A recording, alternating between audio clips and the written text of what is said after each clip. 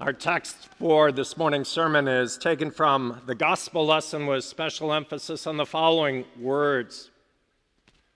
He said this plainly. This is our text. You may be seated.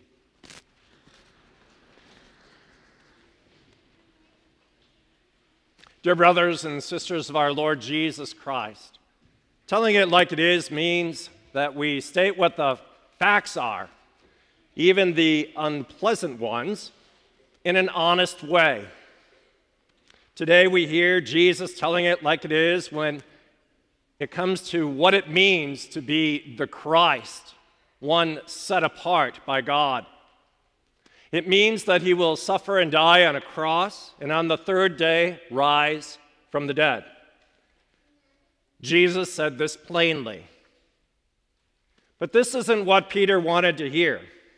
It didn't fit with his narrative about what it means to be the Christ and what should and should not happen to him. So Jesus tells it like it is again when it comes to the source of Peter's narrative when he says to Peter, "Get behind me, Satan," with an exclamation point. For you are not setting your mind on the things of God, but on the things of man. When our Lord says through the prophet Isaiah, "My thoughts are not your thoughts, neither are my ways your ways," he means it. Our thoughts, words, and deeds are the opposite because of the Lord's, because we're held captive to the unholy trinity of the devil, the world, and our own sinful selves, which say that the power to define our identities, who we are, and to control our destinies, that power lies within us.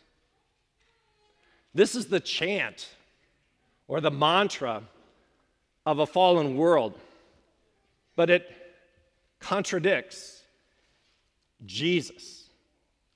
And it confesses the opposite of what the Apostle Paul says, because remember, the Apostle Paul always runs with Jesus. That's what it means to be an apostle, sent by Jesus to say what Jesus says. But we've turned it around. We've flipped it over. We say the opposite. Instead of saying what the Apostle Paul says, we say, we believe, from me and to me and through me are all things. To me be the glory forever. Amen. So instead of listening to those who tell it like it is, our itching ears tune in to those who tell us what we want to hear, and with sharpness of tongue, silence those who don't. It's why even Peter took Jesus aside and began to rebuke him. He didn't like what Jesus was saying. And notice, he has a sharp tongue toward the Son of God. How arrogant. But it even happens with Peter. He rebukes Jesus. It's because Peter didn't like what Jesus was saying. He didn't like the truth. And quite frankly, more often than not, we don't either. The truth hurts. You've heard that saying before. The truth hurts. Well, people say that because it does. It hurts our feelings, especially, and that's especially big in our day and age. The cardinal sin from the perspective of the world today is to hurt someone's feelings. That is bogus. It is. And I want you to think about this in a new way. I want you to have a little discernment with regard to this, because there seems to be a lack of discernment in our culture today. It's either one side or the other and nothing in between. There's nobody thinking through anything.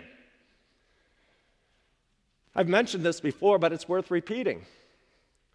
If I touch a stove by mistake, I make a mistake and touch a hot stove, it hurts. It hurts my feelings. Ouch! And I immediately change, right? I immediately get that hand off of the stove. So if those sensors or whatever you call them. What do you call them? Thank you. Sometimes it's hard to get, do off the spot up here. Yeah, your nerve endings. If they hurt my feelings, make me hurt, good. Good. Some people don't have those nerve endings, thank you. And what they do is they can actually put their hand on a stove and not know it until the thing is smelling of burned flesh. Too late, you ruined your hand. You see how hurting your feelings can be a good thing? Now, if it hurts your feelings and you get a math problem wrong and your teacher says, no, that is wrong, that may hurt your feelings. Good! Because you need to know the right answer. When you're doing something wrong in thought, word, or deed, it needs to be called out because it ultimately will hurt you and others. If you don't do the math correctly, you're going to hurt others if they put you in a place where you are in charge of doing the math for building airplanes and those sorts of things, or getting a shuttle up and down, right? Yeah. People tell me all the time, if I've heard it once, I've heard it 1,000 times. Pastor, I know it's not right, but it makes me feel good. I know it's not true, but it makes me feel good. And I say, not for long. Right, not for long. But on the flip side, the truth hurts your feelings. And I'll say it this way too, because it's true. The truth hurts your feelings, but not for long. You know why? Because the truth sets you free. It sets you free. The narrative doesn't. The truth does. I want you to think about that. When Jesus says, quote, the Son of Man must suffer many things and be rejected by the elders and the chief priests and the scribes and be killed, and after 3 days rise again, he's telling it like it is. And it needs to be said. And it's hurtful, especially to him. But this is what needs to be done for the salvation of humankind, for mankind to be saved. Peter thought there was another way, a way without the cross. And often we do too. And if you look at this closely, even Jesus longed for another way. Do you remember? He prayed in Gethsemane, Father, if it be possible, let this cup pass from me. Nevertheless, not as I will, but as you will. Do you see how Jesus defers to the Father? This is what we as human beings are called to do. This is what we're created to do because the Father knows best. Ha! Father knows best. Now look what happens with Peter when he gets it right. He says, you are the Christ, right? He gets it right. From Matthew, we hear a little bit more than what Mark gives us here. From Matthew, Jesus says, this doesn't come from you. It has been revealed to you from my Father in heaven. You see? So he gets it right. Jesus is the Christ. The Word of God is running with Peter there, that Jesus is the Christ. And Jesus even says, we hear this in Matthew's account as well, Peter, you are Peter. On this rock I will build my church, the rock of confessing what the Lord says, not going with what you want, right? Not going with what you want. Because then Peter doesn't want Jesus to suffer. When he hears that Jesus says, I'm going to suffer and die and on the third day rise from the dead, we also hear that he goes on to say from Matthew, I will never let this happen. Yeah, right. And we know how that worked. Not only did he lift a sword in terms of trying to stop Jesus from going to the cross, what did he do? He denied Jesus on 3 occasions, denied even knowing him. he denied even knowing him. Oh my goodness. So when Jesus says to Peter, "Get behind me, Satan," he's telling it like it is. Because Peter there is trying to stop him from loving us genuinely. Peter has joined the evil one who seeks to change what love is, changing it from love of the other to love of self. When Jesus says, "If anyone would come after me, let him deny himself and take up his cross and follow me," he's telling it like it is. This is genuine love. This is the way love works. For whoever would save his life will lose it, but whoever loses his life for my sake and the gospel's will save it. Now I'm going to say something too that goes contrary to what you see all around you in the world. Are you ready? If it hurts your feelings, good. Love is not love. Let me say it again. Love is not love.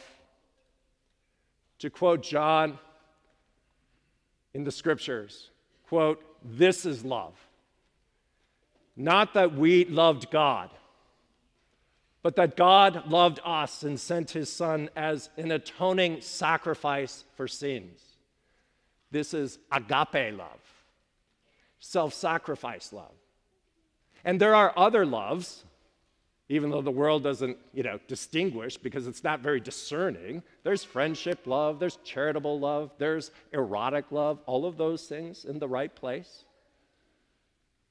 Erotic love, the fire needs to stay in the fireplace. Outside the fireplace, it's not good. Meaning fire in the fireplace means the fire in marriage. That's where that love belongs. Outside of that, outside of the fireplace, it's destructive. Love is not love. God is love. And God loves the other. He loves you and me with everything he is and everything he has. So when Jesus says, "Whoever is ashamed of me and my words in this adulterous and sinful generation, of him will the Son of Man also be ashamed when he comes in the glory of his Father with his holy angels." He's telling it like it is. You're getting in the way of genuine love. The people who say love is love, they don't love you. Because the minute you say something they don't like, they'll cancel you. There's no forgiveness. There's unforgiveness. Only with the God who is love is there forgiveness, reconciliation, and restoration. When the Apostle Paul writes, "Since we have been justified by faith, we have peace with God through our Lord Jesus Christ," he's telling it like it is. Remember an apostle sent by Christ to say what he says. Jesus, he buried our guilt in his suffering and death and rose victorious over it in his resurrection. So the verdict in God's courtroom, in the end, it's this: not guilty. You're innocent of everything you've ever thought, said, or done because of him. Because he has reconciled the world to himself through his suffering, death, and resurrection. He tells it like it is. It's not a pipe dream. It's the reality. You're innocent. When Jesus said to his disciples on that first Easter evening, "Peace be with you," he's telling it like it is. They were given the peace of witnessing with their own eyes that death had been overcome with life. That there is someone who actually says what he does and does what he says, someone who loves with action, that the word love is connected with the action of self-sacrifice. There is someone who does that. It's God. And God is love. And there you see it in his suffering, death, and resurrection. When Jesus said at your baptism and as you receive his body and blood here, "Peace be with you," he's telling it like it is. You have the peace of knowing that your sins are forgiven. You have the peace of knowing that you've been clothed with the innocence of Jesus Christ.